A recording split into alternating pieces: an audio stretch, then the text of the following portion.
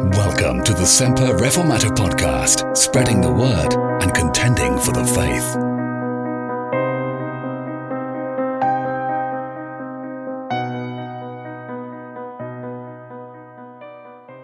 You'll remember that Paul is at Ephesus, and his ministry there has been very greatly blessed.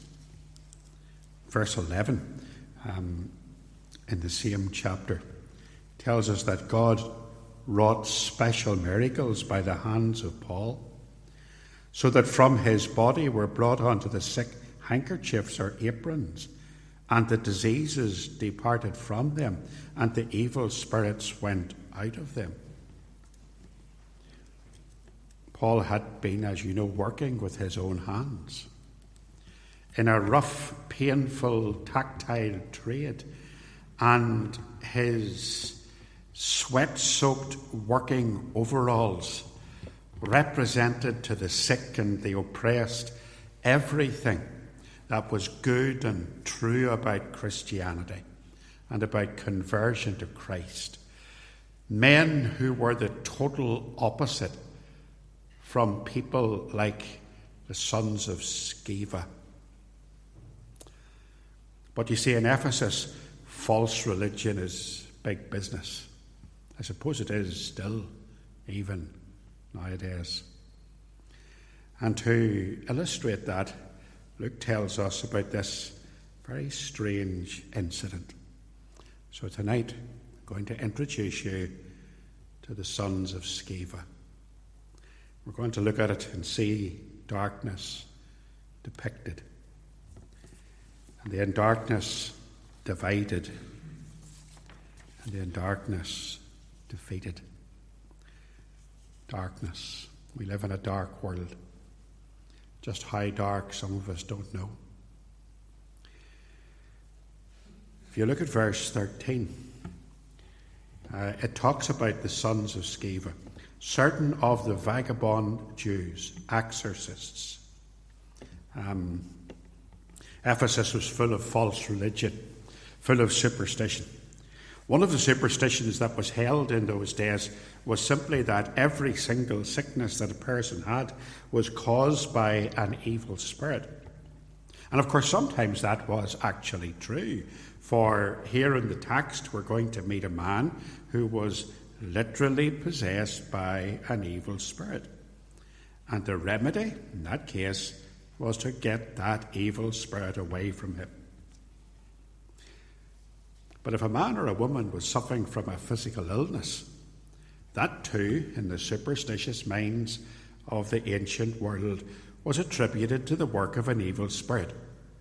We had to get rid of the spirit. And of course, for the exorcist to get rid of the spirit, there's a cost. Professional exorcists in Ephesus and in other towns in the Roman Empire had a steady trade. Quack therapy. For sick people who wanted to get better and are going to try anything for a cure. Now, not all of these were charlatans and hucksters. There must have been some of them who were very sincere in their beliefs. Being sincere, of course, doesn't make you right. It makes you naive.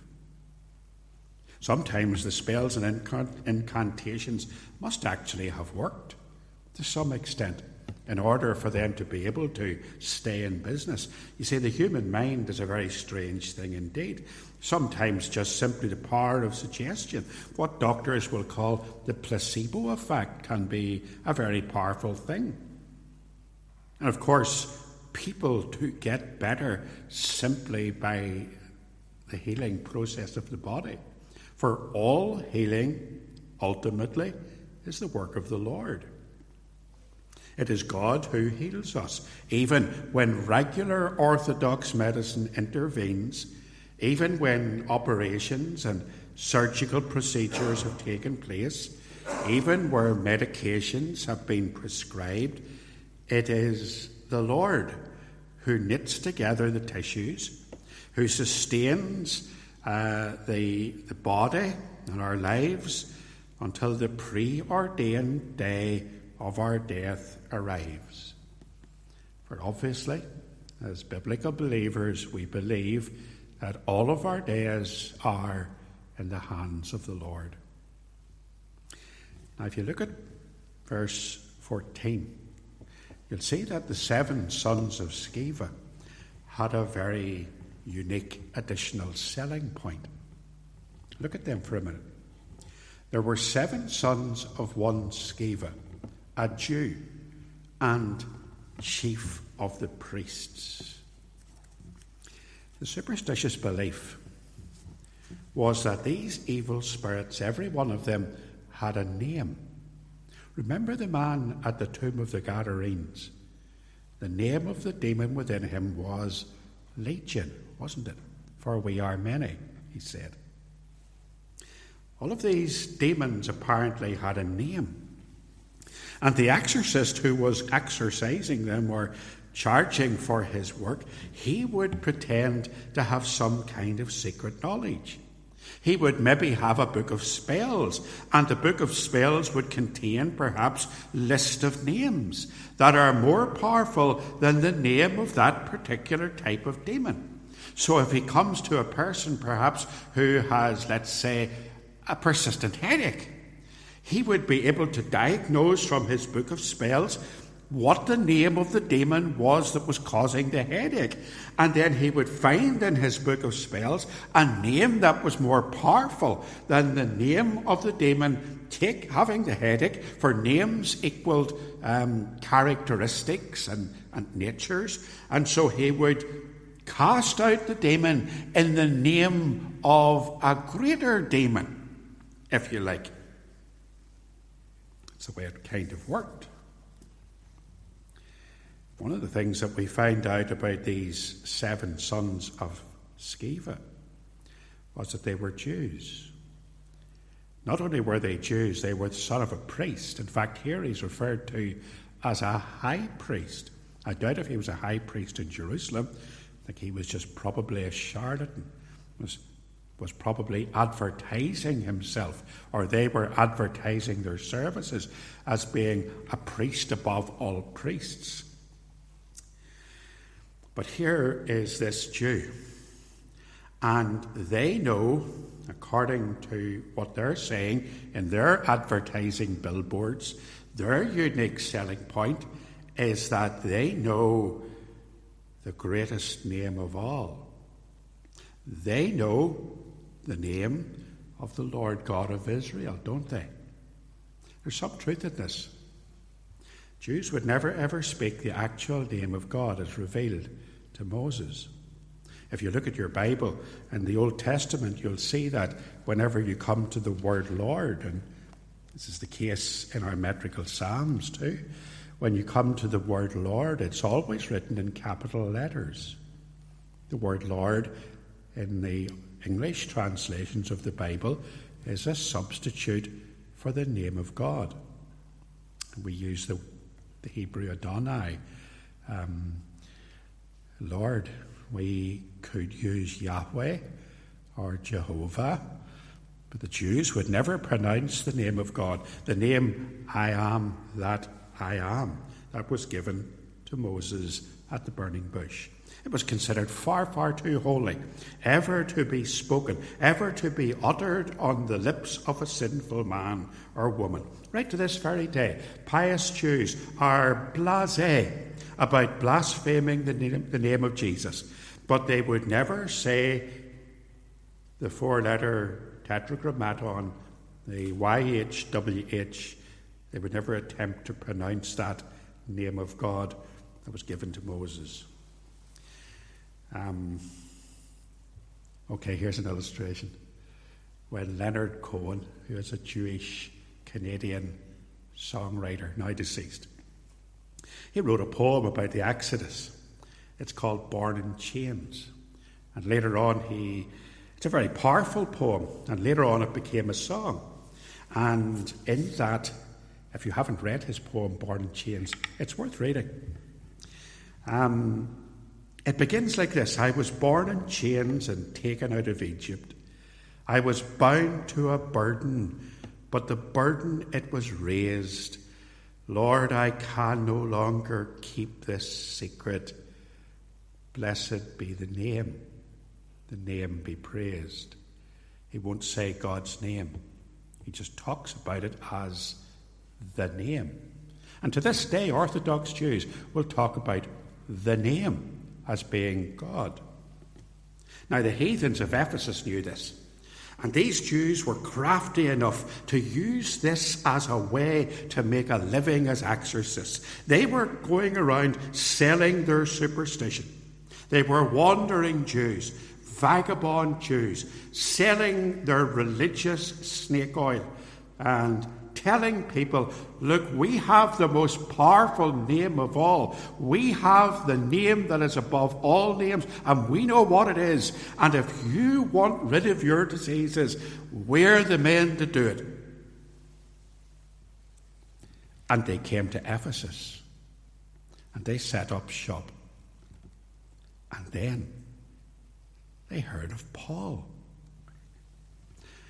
And they heard of his reputation. And they attributed the miraculous healings of Paul that Paul had been involved in to him rather than to God. If you look back at 11, you'll see that it was not Paul who healed these people. It was God wrought special miracles. God did it. God wrought special miracles by the hands of Paul. So these Jews decided that they would jump on the bandwagon.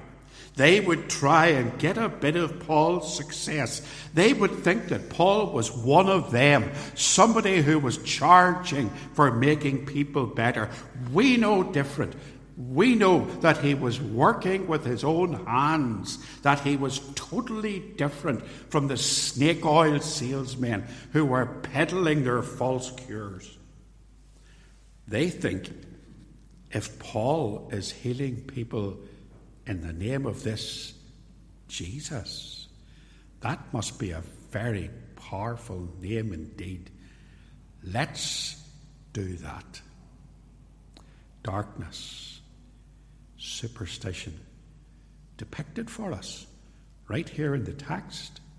7 sons of Sceva, men scheming to take the things of God and to make money from them.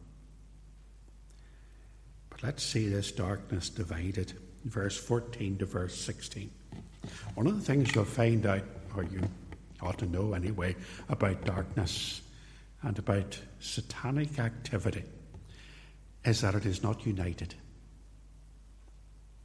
The devil and his minions are not at peace with each other. They are at war with each other as much as they are at war with the church. Verse 14 to 16. So the Barskeva brothers have got their patient. Here we have it. The man in whom the evil spirit was. Verse 14 rather. 15. And the evil spirit answered and said, Jesus I know, Paul I know, but who are thee? It brought their patient presumably into a house, because later on we find that they're cast out of the house. And they've brought him in, and the exorcism begins, and in the process of the therapy, they call upon I'm sure they had a whole ritual to go through. After all, they had to earn their money. And they call upon the evil spirit to leave the man, and they call upon him to come out in the name of the Lord Jesus. They took upon them, says the Bible, to call over them which had evil spirits the name of the Lord Jesus, saying, we adjure thee by Jesus whom Paul preacheth. My goodness, would you look at that? A dissembling command, a lying command. We adjure thee by Jesus whom Paul preacheth. Verse 13. The brothers commanding the evil spirit to leave. The word adjure here means simply, in a judicial sense, we put you under an oath. We exorcise you by the Jesus whom Paul preaches. They did it in the name of the Lord Jesus, who Paul preaches. There's no doubt here that they thought Paul was simply one of them, another shyster with a magic name. They're just about to be put right on that account. The dissembling command, the demon's reply, verse 15. The evil spirit answered and said, Jesus I know, Paul I know, but who are ye? I wonder had that ever happened to them before. I wonder had the evil spirit actually ever spoken back to them before. It's a very interesting reply. Jesus I know, Paul I know. I know both those. But in the Greek text, the word know applied to Jesus is a different word from the word know applied to Paul. The Greek phrase ton Iesun gnosko kai polon epistame. So the word for Jesus I know is the word gnosko, and the word for Paul I know is the word epistame. Now what does that mean? It just simply means that there's something different about the knowledge of Jesus and the knowledge of Paul that this evil spirit had. The word attached to Jesus is much stronger than the word know when applied to Paul. It might be something like, I know and I recognize and I acknowledge Jesus for who he is, and I know about Paul. A weaker kind of a knowledge. Oh, the demon knew who Jesus was. These demons of darkness that are hovering over our land, and there are much of them. God bless the men and women who are standing on the streets witnessing against abortion. I heard something interesting through the week. Do you know that there are abortionists? I have no evidence of this, so you have to take it as hearsay. But I heard that there are people doing abortions who actually enjoy their work because they are demonically inspired Satan worshippers. And for them, the killing of babies is nothing. Darkness. Those demons, when confronted with the Lord Jesus, they know who he is. They may not know you or me. They may not know whenever one of the secular organizations, SPUC and these people, they do a good job. But when they stand up and rationally argue against abortion, and we support that, of course, we do support anyone who tells people that the killing of babies is wrong. But do you see, when you stand in the street and you preach Christ and him crucified, the demons tremble. That's why I say God bless those that are standing witnessing for Christ at things like that. The demons reply, I know Christ. I even know about Paul. Maybe the demon would even know about you and me, but he knows Christ. Preach the name of Christ against darkness. It's the name above every name. It's the name wherein there is victory. It's the name that will conquer and triumph. Whatever you do, lift up the name of Jesus in this dreadful, evil world. A dissembling command, a demonic reply, a dreadful result. Look at verse 16. And the man in whom the evil spirit was leaped on them and overcame them and prevailed against them, so that they fled out of that house naked and wounded. That evil spirit attacked them. Presumably the poor man who was suffering and had come for this treatment went berserk. And with supernatural strength, he leapt upon the exorcists. He physically attacked them. He ripped the garments from them. They fled from that house. They fled wounded and they fled ashamed. Forces of darkness actually turning on each other. Just think how self-destructive the evil of this world really is. We look upon it. It's destroying itself. Darkness divided. On a more positive note, and finally, darkness defeated. In verse 17 to verse 19, we see how the effect this had, how great an effect this had upon the people of Ephesus. You would wonder why Luke would include a strange incident like this in the narrative of Acts, wouldn't you? Maybe it's just the eternal truth that the light of God always overcomes the darkness of the evil of this world. It has always been that way, hasn't it? I mean, in the darkest days of ancient Israel, even in the very days of Elijah, when darkness covered the land and Elijah sat in the deepest depression and lamented that he was the only God-fearing man left in Israel, the light was still shining. And God told him, "Yet I have left me 7,000 in Israel of all the knees which have not bowed unto Baal, the false god, the god of darkness." Even in the medieval years, in the Dark Ages, in the medieval world when the darkness of Romish superstition was the official religion of Europe, God's light was still shining. And even today, the light of God still shines in the midst of the awful darkness of this world. There's been desperate shenanigans in the political scene. I don't listen to any broadcasts from the BBC. I hope you don't either. One of the best ways to defeat darkness is just to turn off the BBC. Well, I sometimes, if I hear a topic that I want to find out what people are talking about, I'll download a podcast and listen to some of that, sift it out. But I heard a man on a Nolan podcast complaining about one of the leadership candidates for one of the local political parties. He was absolutely irate.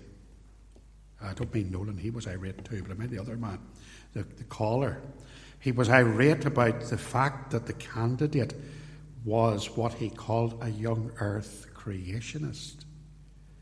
And he fumed and he shouted, "This man's a bigot." So to believe what the Bible teaches makes you a bigot. Utter darkness, isn't it? Darkness. And yet the light of God and the light of the gospel is still shining in this land. John 8 and verse 12, Jesus spoke to his disciples, saying, "I am the light of the world. He that followeth me shall not walk in darkness, but shall have the light of life." In the very deepest darkness, in the darkness of this pagan world, God's light will always shine. So let's look for a minute before we finish, and let's see the immediate and rather paradoxical effects of this inter-Nicene conflict, and how God uses it to let the light shine. Verse 17. This was known to all the Jews and Greeks also dwelling at Ephesus, and fear fell on them all. Listen. And the name of the Lord Jesus was magnified. See, the gospel was widely published, wasn't it? Because of this. These people meant it for evil, but God meant it for good. This was all known to the Jews and to the Greeks, the Gentiles living in Ephesus. The entire population of Ephesus heard about this very strange incident that had happened. It must have been a topic of conversation in all the public areas, in all the streets, in all the marketplaces. it tells us that deep conviction gripped the population. Fear fell on them all. There was a fear that came upon the population. What kind of a fear? I'm sure that the charlatans, the exorcists, were worried. Some of the local shopkeepers were rattled. It was wider than that. There was a fear of God that struck the fear of judgment into their hearts. There was conviction leading to repentance and conversion, and in Ephesus leading to city-wide revival. It was like the widespread conviction that accompanies revival even to this very day. In the Great Awakening in the United States of America, Jonathan Edwards preached his famous sermon, Sinners in the Hands of an Angry God. You know, Jonathan Edwards was no orator. He was even worse than me. Jonathan Edwards read his sermon like this in the darkness of the church. And it was 2 hours or so long, and he read it in a monotone. And he warned his hearers that judgment was certain. And he called for repentance. And he compared them to a spider being dangled over a fire, their very existence provoking God's wrath in his purity by their sinful, quoting Edwards, their sinful, wicked manner of attending this solemn worship. When Edwards reached the sermon's climax with the word sinner, consider the fearful danger you are in, the audience broke into loud shrieks and such wails of conviction of sin that he couldn't finish. Fear fell on them all.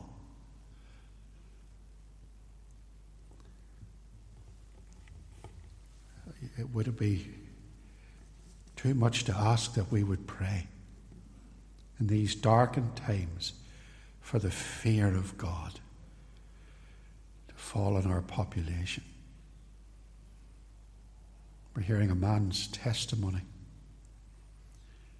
A man that walked along the roads one day on the way to his place of employment, and he'd been to a gospel meeting the evening before, and he was thinking in his mind about what he had heard. And along a country road in South Antrim, there and then he fell on his knees and could go no further until he had repented and had forgiveness for his sins. Fear fell on them all. And many that believed came and confessed and showed their deeds. Those who were convicted repented of their sin. Repentance and conviction of sin. It's never a nice experience. Many of you here will have experienced it. You've been terrified by the prospect of God's judgment day, terrified of being cast into the lake of fire forever and ever, and you can't rest, and you can't sleep, and you can't enjoy life, for conviction of sin is a massive burden on the sinner's back. But listen, it's necessary for conversion. In the recent gay conversion therapy debate at Stormont a few months back, some of the supporters of the motion spoke of a biblical view of homosexuality and referring to it as sin, and how that made the poor gays uncomfortable and how it distressed them terribly. And the first thing I was thinking was, good. We want them to be distressed. We want them to be uncomfortable. We want them to know that they're sinners. We want them to come under conviction. We want them to know that a day will come when they'll stand before God and give account of their lives. That's what biblical preaching's all about, to convict sinners of their sin, to bring them to the point where they'll cast themselves upon the Lord for relief. In 2 Corinthians chapter 7, Paul writes, "Now I rejoice Not that you were made sorry, but that you sorrowed to repentance. For you were made sorry after a godly manner, that ye might receive damage by us in nothing. For godly sorrow worketh repentance to salvation, not to be repented of. But the sorrow of this world worketh death. And that's what happened here in Ephesus. Fear fell upon them all, and the name of the Lord Jesus was magnified. It was on everybody's lips. And many that believe came and confessed. And there's something interesting here. They showed their deeds. Do you see that? At the end of verse 18. That's important. Their confession was open. They were happy to come and to say, I've been converted. They showed where they'd come from. It was the fullness of their confession of sin. It wasn't just something they did themselves in their own bedroom. They went the second mile. They publicly testified to the huge changes that had occurred in their lives. And look at verse 19. Because they made a complete break, many of them also which used curious arts brought their books together and burned them publicly before all men. See, there's no going back, sure there's not. Many of those religious hucksters, those self-appointed exorcists, were wonderfully converted that time. They weren't going back to their sinful ways. And they gathered up all their books of spells and names and superstitions and brought them and publicly burned them. They had a huge bonfire, and there they were with their piles of books all lined up. And as each one got to the fire, they would toss the books on, book after book after book. The Greek text here suggests that they were aggressively throwing them into the fire. They were literally lifting their books by which they had made their living, and they were firing them away. They were burning their bridges. What a conversion. What a marvelous conversion. When you burn your bridges and say, I'm a Christian now. I've been saved by God's grace, and there's no going back, and everything of this old world is going into the fire where it belongs. It's dross. Paul wrote about the converted sinners at Corinth. In 1 Corinthians 6 and verse 11, when he says, and such were some of you, but ye were washed. Ye are sanctified, ye are justified in the name of our Lord Jesus and by the Spirit of our God. And there was a financial cost. I think it's interesting here that at the end of verse 19, it tells us that they counted the price of them. Now, books are very precious, very costly. And they found that the price of the books came to 50,000 pieces of silver. See, there's always a cost, isn't there, following Christ. Take up your cross, follow me. Deny yourself. Turn away from all those things. That's what's happening here. The burning of the books, the turning away from sin was a costly business, but turn away we must. And lastly then, of course, the Lord Jesus was glorified. Whenever souls are saved, the glory goes to God. It's never the work of man. Verse 17 has already told us that the name of the Lord Jesus was magnified. And then in verse 20 it says, so mightily grew the word of God and prevailed. People started to read and talk about the Scriptures, the Word of God. It became the main topic of conversation. It became the point of debate in the city. The revival in Ephesus has taken this huge leap forward. More people has been saved. What started with just a handful of people in a little group is now citywide. And step by step, the revival is growing. Not everybody's happy about it. I would suspect before we're finished, there'd be a riot.